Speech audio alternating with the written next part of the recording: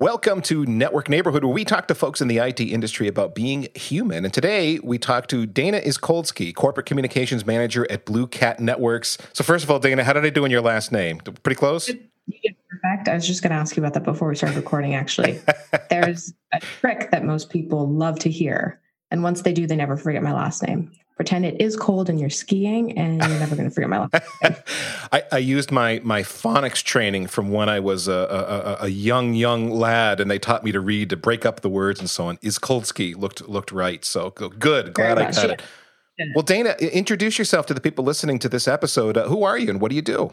Hi, everyone. I'm Blue Cat's Corporate Communications Manager. And what that means, and I'm still trying to figure out part of that myself, is I help Blue Cat make friends in our industry. What that looks like is, or what that translates to, is a bit of PR, a little bit of influencer relationship management, a little bit of analyst relationship management, a couple press releases, and mostly just trying to figure out, where are you folks? What do you care about? And how can we talk to you in a way that's relevant to you? So you say you folks, and when you're talking to me and like the Packet Pushers audience, you're thinking like engineers, practitioners, people with their fingers in technology? Everyone. So the people that Blue Cat touches is network engineers, network administrators, but then all the way up to the senior technology level, leadership level. So anyone there, we have conversations with them anyway through whether that's a sales cycle or our solution process. So getting into a little bit more of a non-salesy conversation is always nice. So corporate communications manager, is that a way to say marketing without saying marketing? Kind of, not always. So corporate communications sounds like this very defined title. And when you actually look into what corporate communications people do, it varies. The same way that I used to think the marketing was one specific thing. And again, there's all these different aspects and components and goals to it. So you can look at corporate communications from an external point of view. So that's like the PR, the analyst relations, the press releases that you do, social media, that kind of stuff. But corporate communications also looks at internally as well. So how is it that you keep a couple hundred people to a couple thousands of people or tens of thousands of people on the same page about where a company is going? So that's corporate comms. And you basically take it whichever way that your company thinks they need. So that's interesting. You just brought up two aspects of it. I always think about the external aspect because in my role at Packet Pushers, that's what I have to deal with. I am on the external side, and I'm helping, in many cases, marketing folks share their message out to folks in that external way. But the internal stuff does come up every once in a while for me. But I don't usually think about it. But in your role, you've got to do both. You've got to help those people that are going to consume your product or buy your product understand what it is that you do. But also internally, you've got a lot of employees. As you said, everyone needs to be on the same page. And so right now, my role is a bit of a hybrid. There's, in large organizations, you'll see people dedicated to external comms and people dedicated to internal comms.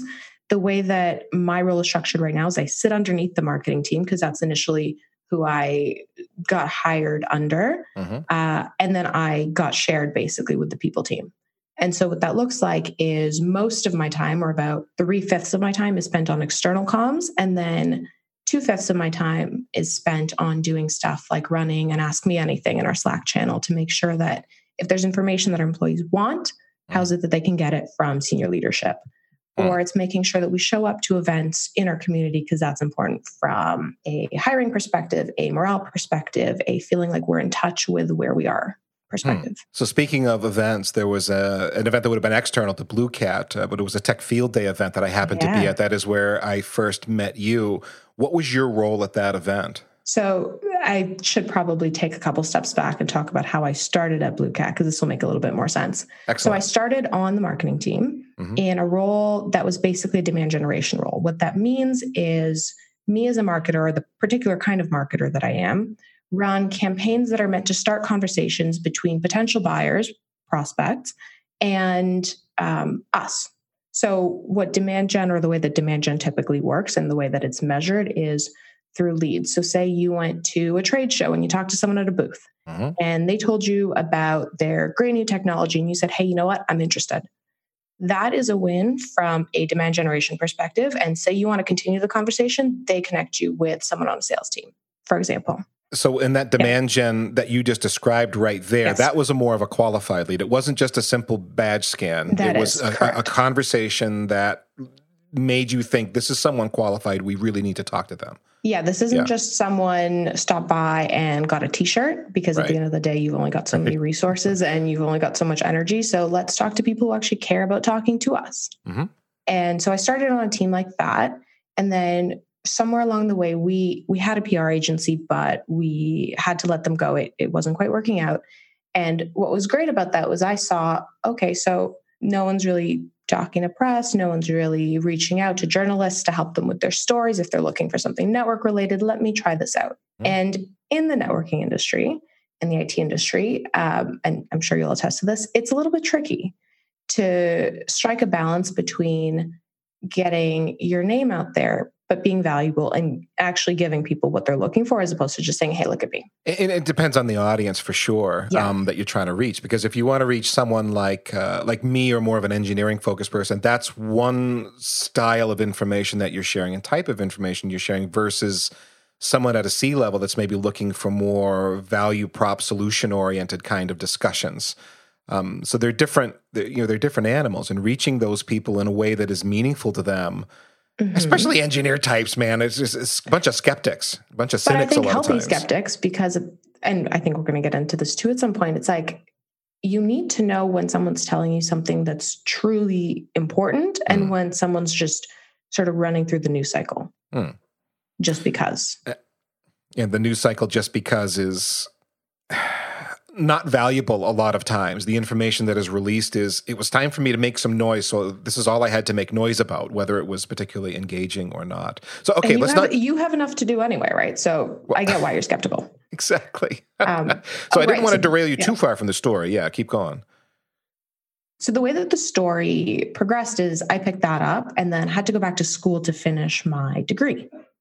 And when I went back to school, my boss basically said, so all this stuff's just going to stop happening. The conversations with people who actually care about learning what it is that we do and care about getting some IT knowledge or something like that from us, it's all going to stop. And I said, well, no, I'd love to have a part-time job doing this stuff.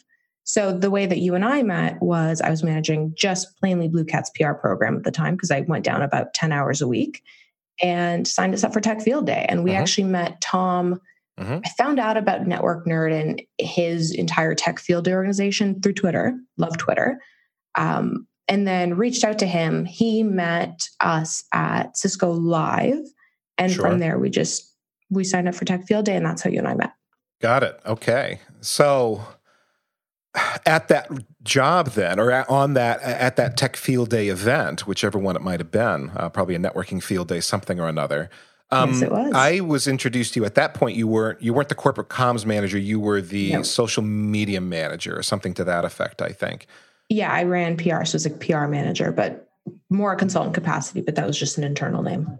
So what were you trying to get done at that event? What were you monitoring? I saw you back there on the side, facing an iPad or a laptop maybe. Were you looking at tweets? What were you doing? So much tweets. Yeah. So much Twitter, I should say.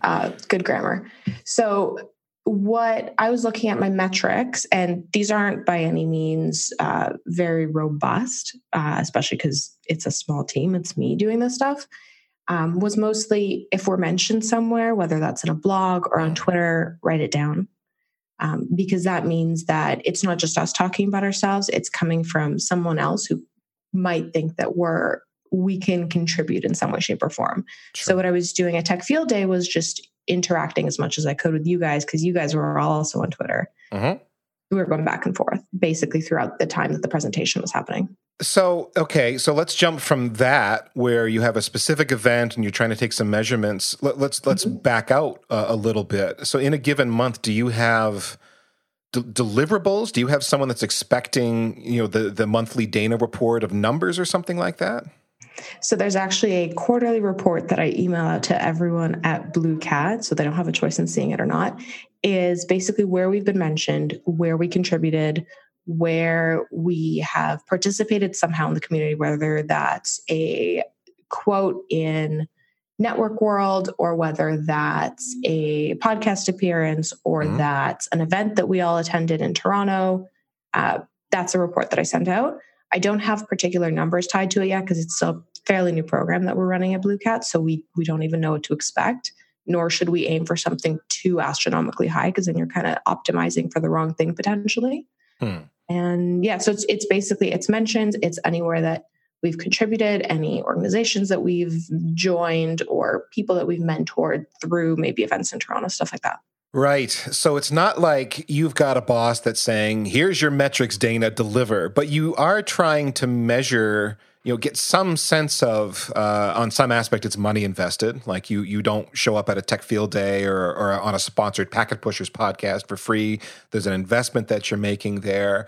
I mean, even just my salary is an investment in this program, right? Yeah. And so you do need to demonstrate value back to the company for what you're doing in this form. But it is interesting what you're mentioning here. There aren't these hard and firm industry recognized metrics that everybody agrees upon, and this is how you know success or failure. It feels like in this changing world of social media and old school journalism and dead trees showing up in your mailbox every week with the latest news, all of that's gone. So how do you measure that success? It's a big question. It's not straightforward.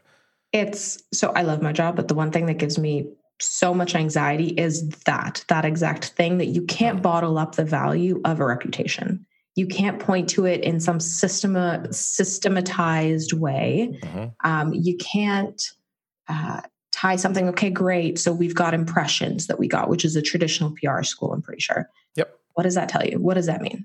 Right? So more is not always better. And you're always striking this balance between meaningfulness and more. And then on top of that, there's that, but then there's this almost chasm or divide between that and your company's revenue. And so all you can do really is, or at least the way that I've seen that's a little bit calming when I hear it, that people say is, look at the trend lines. The more you participate in the community, the better your company does. Okay, great. It's just you trust that it's the right thing to do and you go with that, and you trust that the rest takes care of itself. It's hard to make a direct correlation, but you can make a few assumptions that if we engage people in this way, if we engage the humans in this way, the humans are going to react in a way that will drive those trend lines. But you can't say, I did this and then this happened, or this person read this article that was published or listened to this podcast and then they bought this thing. Sometimes you can, but a lot of times that's a little more anecdotal, or maybe it depends on you had a good ingress form that someone happened to check a box on and you were able to make a correlation. A lot of times it is what you're saying. It's more trend oriented. Yeah. And you trust that the people around you understand that and don't hold you to those direct metrics that are really hard to prove anyway. Well, it's funny. So coming from the side of a person who is digesting a lot of press releases that come into my inbox every day, there are still companies out there that some PR person will discover me or the company of Packet Pushers, Drew or Greg that I work with, and I've never heard of this company before. How have I never heard of this company before? I've been in this space for almost 10 years now, and yet there's and they're not a startup. They've been around for years. And my point being, some companies make the effort to get their name out there in front of people, and some companies, they don't seem to emphasize that very much. Maybe they're just riding on existing company or customers. I'm not sure what the difference is, but there's a big difference between companies making the effort and don't. If I don't hear about you, I don't know about you, there's nothing for me to talk about or think about. And as much as you wish that relationships were built organically, you kind of have to realize that you have to put effort in. And on a personal level, that looks like you reaching out and scheduling coffees with people and getting to know them. On an organizational level, you need to put a little bit more organization, put a person behind it, put some money behind it. And that's just the way that it is. It is a balance. The human aspect of it, I think, is underestimated by a lot of what I speculate are old school PR folks, where they think earned news is a thing. So what I'm going to do is put this news bite into an email slam and just slam it out there. And I'm going to hit all these people, and a bunch of people are going to report, because that's how it works, right? I don't know this PR person. I've not heard of the company. The story is or maybe the press release is badly written. And so it's not clear to me in the first couple of paragraphs what the news actually is. And I'm busy. I gotta move it on. If I can't figure it out quickly and determine if it's going to be of value to the people that listen to our podcast network, I'll just skip it because there's 10 more press releases right behind that one that I also need to digest. My bigger point there, though, is the human relationship is the part that I think a lot of folks, it's like, I don't know you. We've never met. Why are you expecting me to react to this? I don't know who you are. As opposed to a number of other PR folks that have taken the time to meet with us, build a relationship, understand our organization. What kind of press releases do you want me to send you? What kind of things are you more going to be interested in and react to, as opposed to just hammer, hammer, hammer, hammer, hammer, hit the inboxes hard?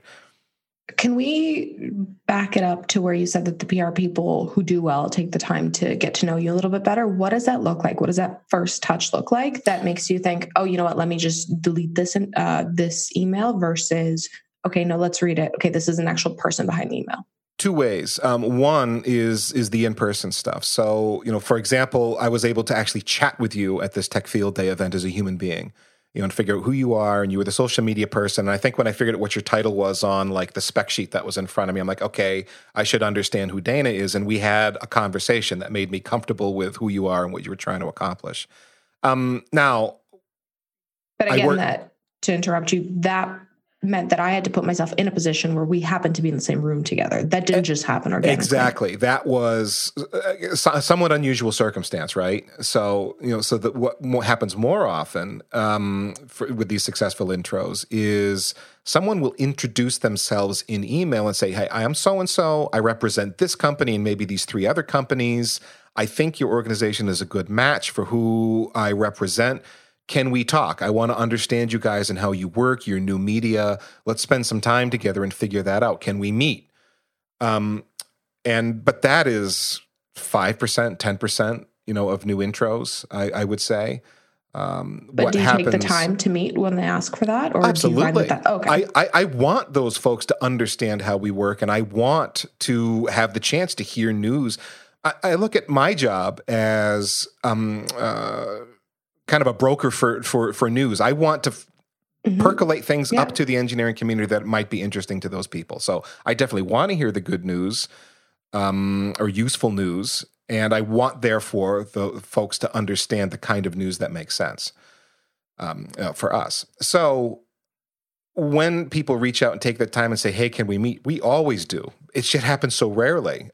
Normally what happens is just someone I've never heard of representing a company I'm not familiar with sends me the form letter, the email blast.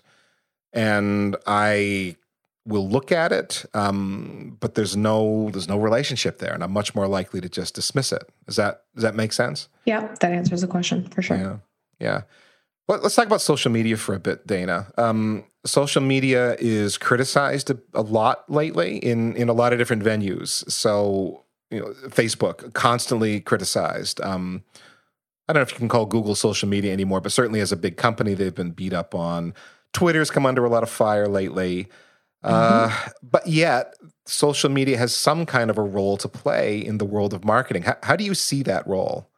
Social media, yes, it uses you. But hopefully you're not the chump in the situation, and you're only giving it as much information as is important and useful for you to give.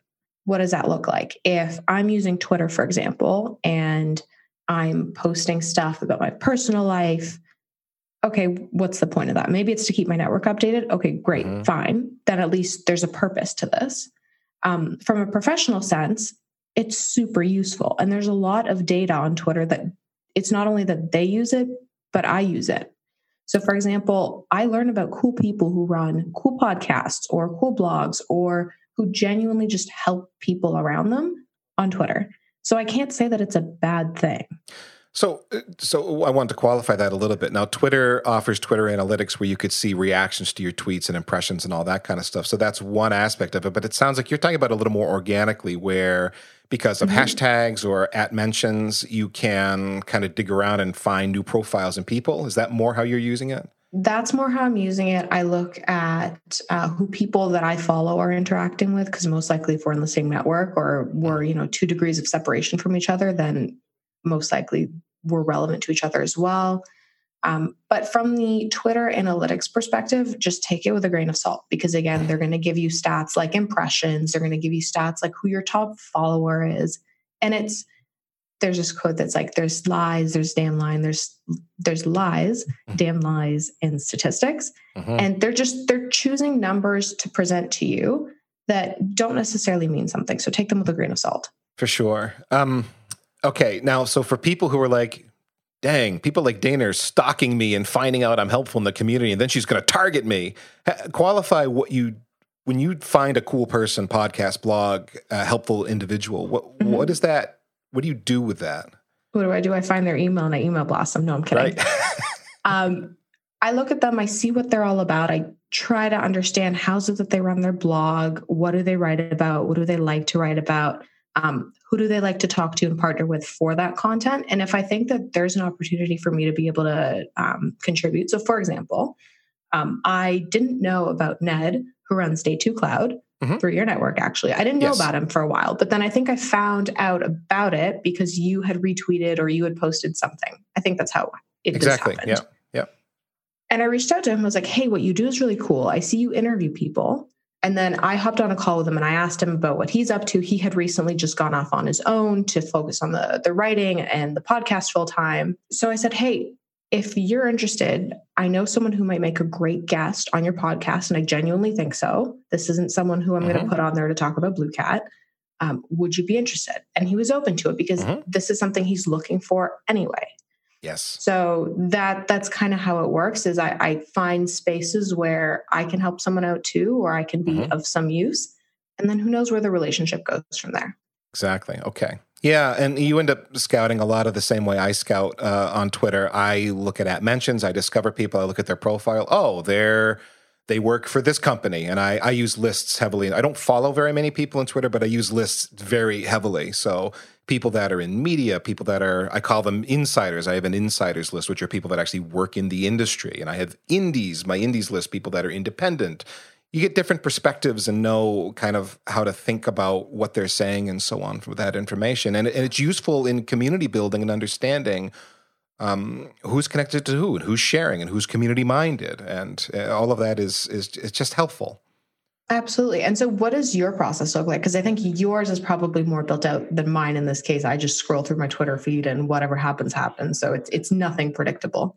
So Twitter and I have an awkward, strained relationship at the moment. And it goes back to something you were saying earlier about how people use Twitter personally. So some people don't distinguish between their engineering content and their personal content, and they may be they're heavily political, or maybe they're very upset about something going on in the world, and there seems to be no lack of things for people to get wound up about these days and then tweet about it.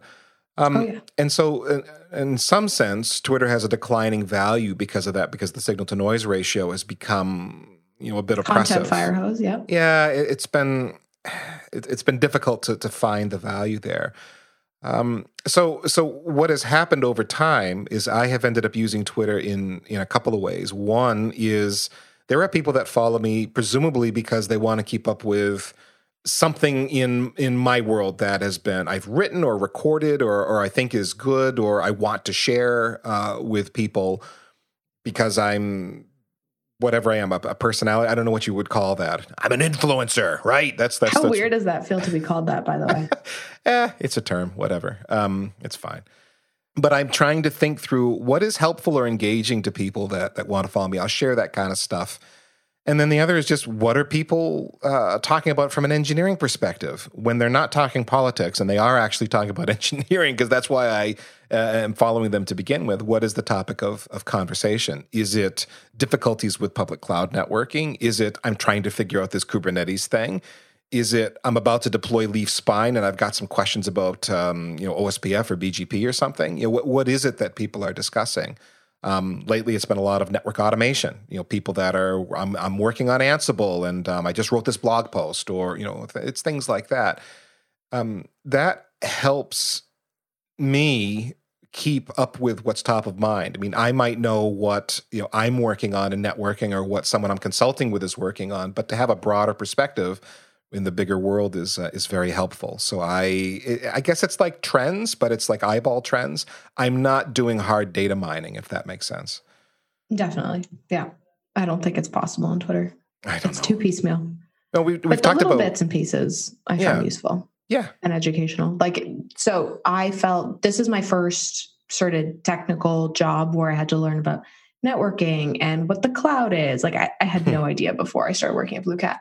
And Twitter, actually just watching some of the conversations and how they play out, or especially the InfoSec conversations where people make some sort of joke about how they thought that, or how most people think that something is the holy grail of cybersecurity, which it never is. I actually kind of learned a little bit and picked up a little bit about what the industry was. So as a starter boot camp kind of thing, also pretty cool. Now, we've been talking about Twitter. Do you have any social media channels aside from Twitter that you think are valuable? LinkedIn, I love because it lets me keep up with my professional network and vice versa. So it's the place where you're designated to go to talk about your career, where sometimes when you're with your friends, you feel like maybe that's a little bit braggy, or that's a little bit not relevant to what you guys are talking about when they're talking about something personal, but you just had this really cool thing happen that you did at work. So I use LinkedIn is the short version of that, but nothing else really on the social media front, just those two. It's the same. LinkedIn also works for us at Packet Pushers. We have noted that a lot of people at work are allowed to use LinkedIn and maybe aren't allowed via their company's policy to use anything else. They couldn't get to Facebook from work if they wanted to, but yet this is more of a work and professional oriented material that we share. And so LinkedIn's made a lot of sense, along with Twitter. That's the other place we are. But Facebook, I think we have an account that we cross-post to, but that's not a place we invest a lot of time in. Look, Facebook can be useful for you depending on the kind of business that you are. So one of the places that I worked at before, I was giving a lot of career advice to students. And students are not on LinkedIn as much as they really should be. Facebook is where they are quite heavily. And so for that company, Facebook strategy made a lot of sense. But I don't think that it does for what we do. So Twitter and LinkedIn, we're not dealing with Facebook too much, either of us. Are there other tools that you use to help you manage your Twitter and LinkedIn presence or replies or any of that? Hootsuite's nice because you can schedule posts in advance and then forget about them, and they just go live for you. I think there's a couple other tools that you can probably use for that. CoSchedule is a good one as well. You can integrate that with your WordPress if you run a blog. You can use TweetDeck to monitor a bunch of different things all at once, and Twitter actually runs that one. But other than that, I'm as much as I work at a technology company, I'm still fairly basic. Yeah, pretty similar. Buffer, that's the one I use for scheduling, although they've had some interface changes lately, and the jury's still out on whether the community likes the Buffer interface changes. But Buffer's the one I use for scheduling, for sure. Hootsuite I haven't gotten into. I do check into Twitter analytics now and again. Buffer is big. Like recently we have had some events, like over the course of the year, we did some virtual design clinics. We'll schedule a bunch of tweets to go out just to let people know, hey, this event is happening. We'd like you to participate, register here kind of thing. And we'll put in some pictures. I have a propensity for kittens and cats that accompany thing. Not because the cat has much to do with the tweet necessarily, but because it catches your eye. Aw, cute kitty. Yeah. And then I'm hoping that it'll stand out a little bit from the noise. Then, get people to, it's so difficult to get someone's attention. And that's a really big thing is whether that's a preview photo or the headline of an article or whatever it is, it's the first impression of that piece of content that you're posting is so vital to anyone even getting over that hump and actually reading the great thing that you spent hours writing. So I used to hate this at the last company I worked at, but you would write this article about how to make career friends at work and how networking is not actually so scary for students, right? And you pour all this time into it. You interview someone who's a subject matter expert in it. It's great content. It's useful. It's helpful. No one gives a because they're a student. Unless you put something captivating in the headline and the preview image, no one's going to care. And that's the thing that takes you an hour sometimes to find the right one. but it makes a difference. We have struggled with that as well. From our standpoint, we'll just as you said, it'll take us hours to put something together. It'll be a podcast interview. It'll be some heavily researched bit of written content that'll have diagrams and deep analysis, something we've thought a lot about. But even from within our own network, we're putting out so much content. That's one of the complaints we get from folks, is that there's simply too much for them to digest that we're putting out the door.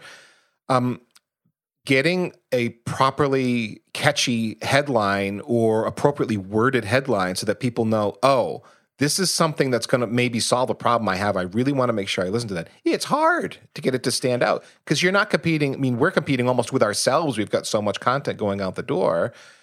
But then there's everyone else that they're subscribed to as well. And there's YouTube. And sometimes people just want to go home and watch Netflix, so you're competing with that as well. People's schedules are busy and it's hard to get things to stand out that is good. If someone listens to this, man, I had this great interview with thus and such an engineer who really knew a deep amount about this particular topic and really shared openly. And how do you get them to a point where people are going to listen to it and benefit from that content? It's hard. We've gone to trying to have catchy wording and so on, but there's no, you end up campy and corny if you push that too hard. So... And there's two avenues I want to go down here. One is that's basically marketing. There's your company does this great, amazing thing, but no one knows about it because you didn't do the right, you didn't package it right. You didn't present it right. You didn't make people want to learn more. That's A. And B, that's a little bit why social media is being hit on a lot right now, because headlines, and this is news in general, headlines keep getting more extreme to keep you clicking. Yes. Right? It's like, look, you're going to like this content, but you have to get into it first. So let me make the headline as extreme as possible so you want to click it. And then hopefully you find value in the actual piece of content that you read. But that's a huge problem with news right now, too, that people are talking about. Well, and especially for an engineering crowd that is more of a black and white sort of audience and has an expectation that what I see in the title is what I'm going to get, when I listen to this. So you don't want to overpromise or misleadingly promise in the headline and then not deliver when the person actually consumes the content. You don't have the space to give all the nuances and all the usually this, but then this. And if you have this, then maybe not. You can't write a 50-word title. It doesn't make its way through social. It doesn't make its way through RSS. You've got to be concise and yet accurate in what's being promised. Very difficult.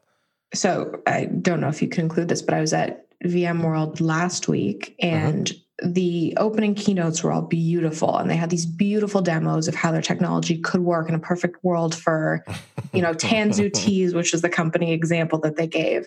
And I turned to the guy next to me. I'm like, these demos are beautiful. And I'm a non-technical person, so I don't usually see what the inside interfaces of things look like.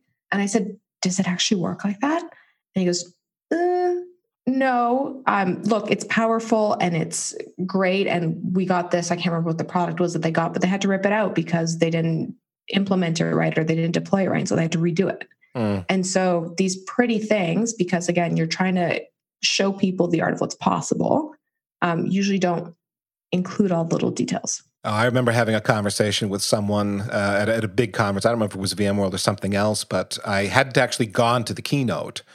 And there was another journalist behind. It was like, oh, you're not going to go to the keynote? And I'm like, have you ever gotten any information from the keynote that you thought was actually, worthy of your attention and doing a lot of writing about? And he's like, oh, no, I haven't. Because of that experience, exactly what you described, where the keynote is this perfect world scenario and it's lovely. And in the right circumstances, maybe that would work. But for most people, it doesn't end up working that way. And so it's the primer and it shows you where they're going and what the vision is. It's like when you're starting a blog and you're downloading a WordPress template. If anyone listening has ever had that experience where it's made for you really nicely when you're looking at all these different templates and there's all these example setups for it. You think this is going to be great. It's going to be amazing. And then you download it and then you realize you have to fill it with your own content. And it's so hard to get it to look exactly the way that it did, or it takes a long time. Yep. So it's just, but it's not, I wouldn't say it's a lie. It's just, here's what's possible, but you have to know, and you have to take it with a disclaimer just naturally that it's going to take work and it's going to be hard and results may vary. So I want to go on a variant here. there are vendors who have champion style programs. So, I mean, the keynote is one sort of rah champion, kind of a thing, because you expect them to get up there and it's going to be all cheerleading. But the champion programs that are out there, I mean, Cisco's actually is called Cisco Champions, and there's several similar ones. The vendor's creating an army of influencers. Is that valuable, do you think? Should vendors keep going down that road of these sort of programs? Depends how you're creating that army of influencers. If it's genuine or if it's here, I'll pay you money and you say great things about us and don't say anything bad. What I love to see is when genuine users talk about both the good and the bad things in a vendor's solution, and they help each other figure out the problems with it. And they happen to have these conversations publicly. That's what I think is great. I think there's absolute value in it. So one of the last companies I worked at, again, I'm a marketing mutt, so I worked at a bunch of different places, but was a company that did advocate marketing, which is all based on the premise that your customers are your best salespeople. So the people who use your product, who know it intimately, who have gone through both the great, wonderful highs and also the oh shit moments, those are the people who are so valuable because they're genuine, they're honest, they have skin in the game in a way that you don't when you talk about your product, and they can give recommendations about whether something might be right for another potential customer or not. So absolutely valuable, depends on how you make it genuine or not. And it's really hard to mobilize. To get that done, it's actually hard. Okay, so two things there that's worth exploring. One, you've mentioned repeatedly the word genuine. So I am familiar with both approaches. One is you build the program that is essentially a platform so that people that are your advocates, your biggest fans, if you will, can talk in an honest way about what works, what doesn't work, and there you go. But it is truly honest, even though it's your URL at the top, your company, you're hosting the platform. You allow that good and bad to come out. But I have also seen where, hey, you once said something a little bit bad about us, so we're excommunicating you. We don't want you to, talk anymore. And I have also seen some vendors that try to micromanage the conversations in that way. And you were shaking your head vigorously no when I started describing that. Look, if you stop someone from saying something publicly on your own domain or in your own comment forum, and again, assuming this was a comment that was made in a thoughtful way, it expressed coherently what it was that was the problem, and maybe there was even, a hint at what the desired solution would be. That's great. If you don't let someone say that on a domain that you host, they're going to say it on Reddit. They're going to say it over drinks with someone. Like, the truth is the truth. Yep. You got it exactly right. But the so yay to the first type of champion program where you let people have a voice, and huge nay to the one where you're micromanaging a conversation and you're basically puppet talking through someone else. Oh, and there is a third one that's kind of like, I guess what you're saying there, where it's less about platform and interacting community members with each other, but more about, hey, you're thus and such a champion cheerleader flag waver for us. Here's more or less a press release, and we want you to share with your followers this news, and we will get suggested tweets. The thing I love to make fun of the most are suggested tweets. Look, I love suggested tweets because they give someone the reason that I give people suggested tweets, and usually this is internally when, say, a blog post comes out or a press release comes out, is because people are tired and they're just mentally exhausted, and coming up with something net new to post is hard. But as long as they have something, editing it is easier than creating something new. So that's my little spiel on suggested tweets. I'm a fan, but more because they spark action, not necessarily because I want someone to word for word post what I say. So there's a few times I can tell some internal suggested tweet happened because we'll do a podcast with a vendor or something, and then I'll see 50 tweets that are identical, and I start clicking through, and it's like, oh, all these people work for that organization. Interesting. And context matters, and what I suggest, for example, to everyone at Blue Cat to post, which again, people choose whether or not they want to post, but the context matters. Like, they know their audience better than I do. There's no way that I can write something that would make sense for everyone, but as long as I give them suggestions, like what bullet points to hit, what might be important or interesting to their audience or their followers or their professional network, that's great. If I can just help, basically. I want to follow up on something you said earlier. You mentioned you were using some kind of a third party. It wasn't really working out, and you changed some things. So do you typically do all of your marketing in-house, or Do you engage with third parties maybe to build and deliver specific campaigns? How does that work? We do, I would say 90% of our marketing in-house. So what we did before was have that PR agency helping us pitch stories, but we realized that it's easier for someone to do it when they're internal to the company, when they have access to all of our key subject matter experts and they're in touch with what's happening at the company. Because a lot of the times you're trying to insert yourself into conversations that happen quickly and they happen real time. And there's no time for a back and forth between you and your agency. The one thing that we did hire someone for, and we're quite happy with it, is help with our branding and the messaging. So if you notice, we switched from being the enterprise DNS company to the adaptive DNS company. Mm-hmm. And I know all the engineers out there are probably going to say, great, you switched a word out. Yes, that's exactly what they will say. We've absolutely made that joke internally too, even on our marketing team. But what we essentially tried to do is get out of our own heads and understand, okay, so we do this thing. Here's who we help. Here's how we help it. Here's how we help them. But we felt like we weren't able to articulate it as well as we could when we were the enterprise DNS company. So we went through this exercise basically where we brought someone external in to look at us with a slightly less drinking the Kool-Aid kind of perspective, mm-hmm. and talk to our customers and talk to people internally and understand and distill what it is that we do. And so that's how adaptive DNS came about. And so that's something that wasn't just you guys. We hired someone for. Okay, you weren't just. That's interesting because sometimes we wonder. We see press releases, we see wording changes. I once got a press release that a vendor's website had changed their color theme. That actually happened. But we go, okay, so everybody sat around in a conference room, threw things on a whiteboard, and a word popped out, and they decided to build a campaign around it. But in this case, you're saying no, actually. There was research done. There was kind of an investigation done with mm-hmm. the customers to figure out how are we perceived, what are we really delivering here, and what's a better way, what's a better set of phrases to build around that more accurately communicates what we do. And you can take the perspective that enterprise DNS company, adaptive DNS company doesn't matter, but at the end of the day, words and connotation matter, especially when someone is trying to explain to someone else what we do. Mm-hmm. So that was the motivation behind it.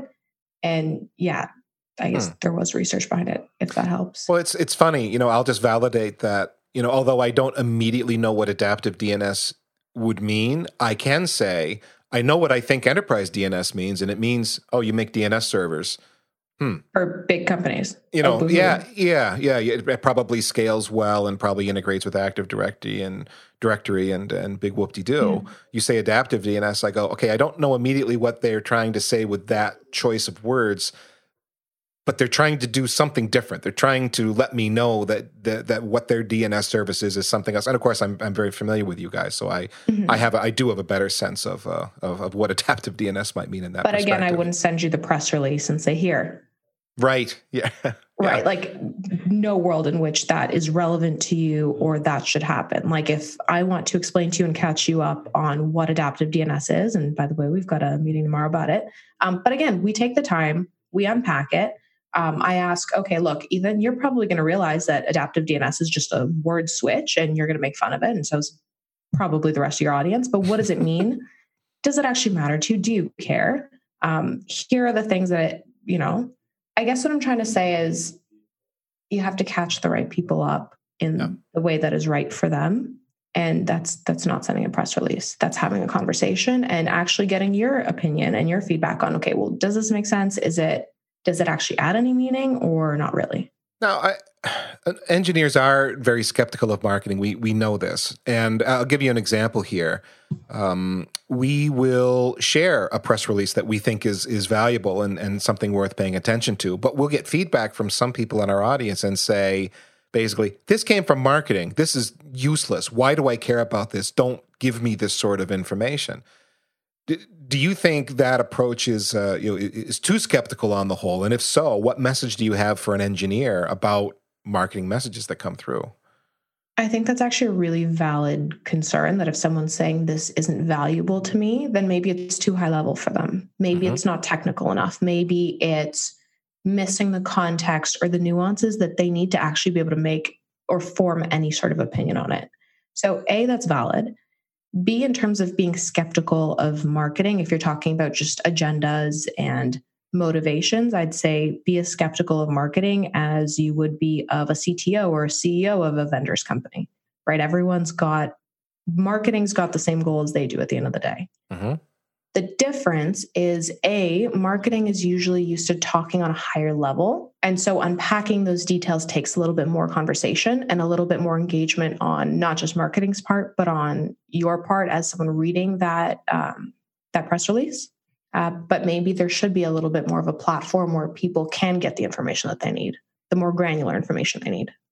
So if someone just assumes that marketing is exaggerating or lying or whatever, that is perhaps not fair. Okay, so here's what I would say. Depends what kind of marketer you're looking at, because different marketing teams operate differently, and some are very much okay exaggerating and doubling things in size, and that's fine so long as I got their attention sort of thing. There's other marketing teams that really try to not train their audience to discount everything they say, because at the end of the day, that's not valuable for anyone. But I think that we still end up falling into this trap of, well, I need to make this sound awesome.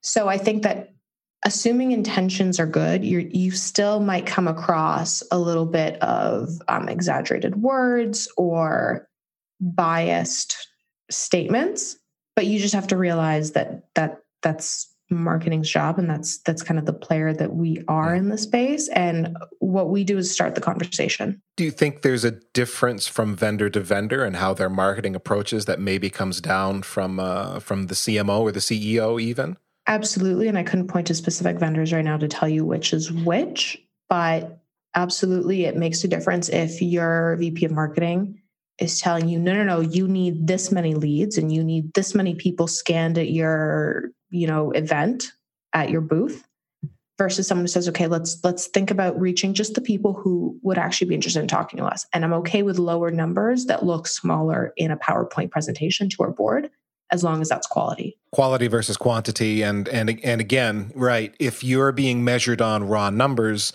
you'll just have people leaning into the aisle scanning every badge that walks by to get the numbers in, as opposed to... And I don't want to ask you to share a press release from us that's just verbatim. That's right. I think that's useless. Right. And if anything, that does more harm than good, as opposed to, hey, we've got some updates. Let's catch you up. Let's get you more granular information, and you do what you want with that information. I like the way you put it about it's a conversation starter. Marketing is in the position of starting that conversation. So you want to get people's attention enough that you can actually begin the conversation, and then anticipate that the technical engineering-minded folks are going to begin in a technology world of qualifying the product. What does it really do? Okay, you caught my attention with the big words. Fine, great. Now, I get what you're trying to put do. that aside, and now let's dig into what's really going on here. Yeah, I got it. So I was recently looking for an apartment, and this is relevant because you look at these photos of new places that you could potentially live in. And what my real estate agent told me when we came into one of these places, and I said, oh, you know what? This is pretty similar to the photos. It looks pretty accurate. And he said, yeah, the point isn't to make the photos look so good that when you show up to the place and look at it, you're disappointed. And that's a little bit similar in marketing, I would say, is be as truthful as you can, get people's attention, and remember that what you're doing isn't a one-off. This is a start to a potentially long-term relationship. Just keep that in mind when you talk to people. Going back to your house analogy, you're going to take pictures of the best part of the house, not do it in such a way that it's over exaggerated or, right, that when you show up, it looks like something else. Or you use a lens that makes the place just look huge when in reality, you know what I mean? Like there's all these distortions that you could add.